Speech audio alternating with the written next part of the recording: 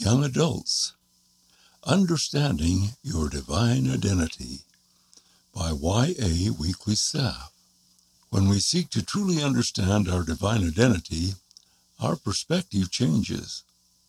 Who am I? Who do I want to be? These are two questions that all of us might ask at some point in our lives. Understanding our identity is key to how we view ourselves and others. But these questions can be hard to answer when voices all around us say that our identity and worth come from temporal things like our looks, social status, or success at work or school. The world is far too easy to listen to, and its voices can leave us feeling overwhelmed, disheartened, or lost. But when we really understand our divine nature, we can begin to see ourselves and others as God sees us. Who are we? Some of us either grew up singing, "I am a child of God," hymns number 301, or learned it at some point. But even if you know the words by heart, it's easy to overlook the importance of our heavenly heritage. The Apostle Paul taught that we are more than mortal beings. The Spirit itself beareth witness with our spirit that we are the children of God. Romans chapter 8, verse 16. Modern prophets and apostles have reaffirmed this truth. President M. Russell Ballard, acting president of the Quorum of the 12 Apostles, taught, "Because we are the spirit children of God, everyone has a divine origin, nature, and potential. Each of us is a beloved spirit son or daughter of heavenly parents. This is our identity. This is who we really are." This truth includes the knowledge that we lived with God before this life, that we were created in His image, and that we have not only a divine nature, but also a divine destiny.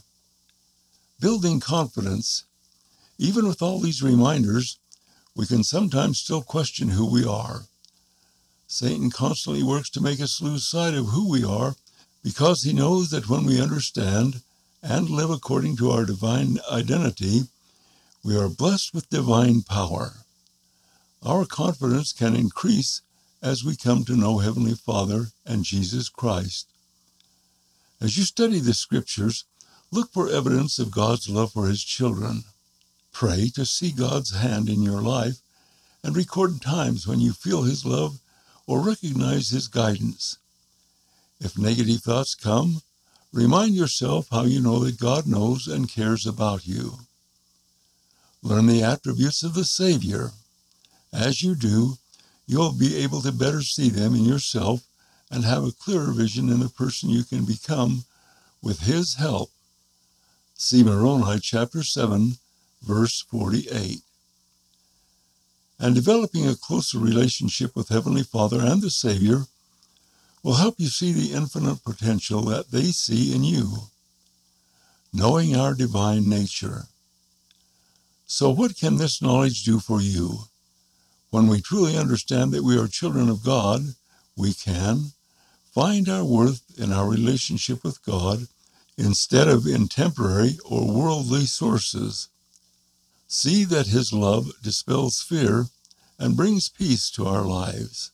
See 1 John chapter 4, verse 18. Look past our differences and love others. We are all brothers and sisters bound by a common divine heritage, explained President Ballard. That one simple unifying fact should override all else that we allow to cause separation and division among us.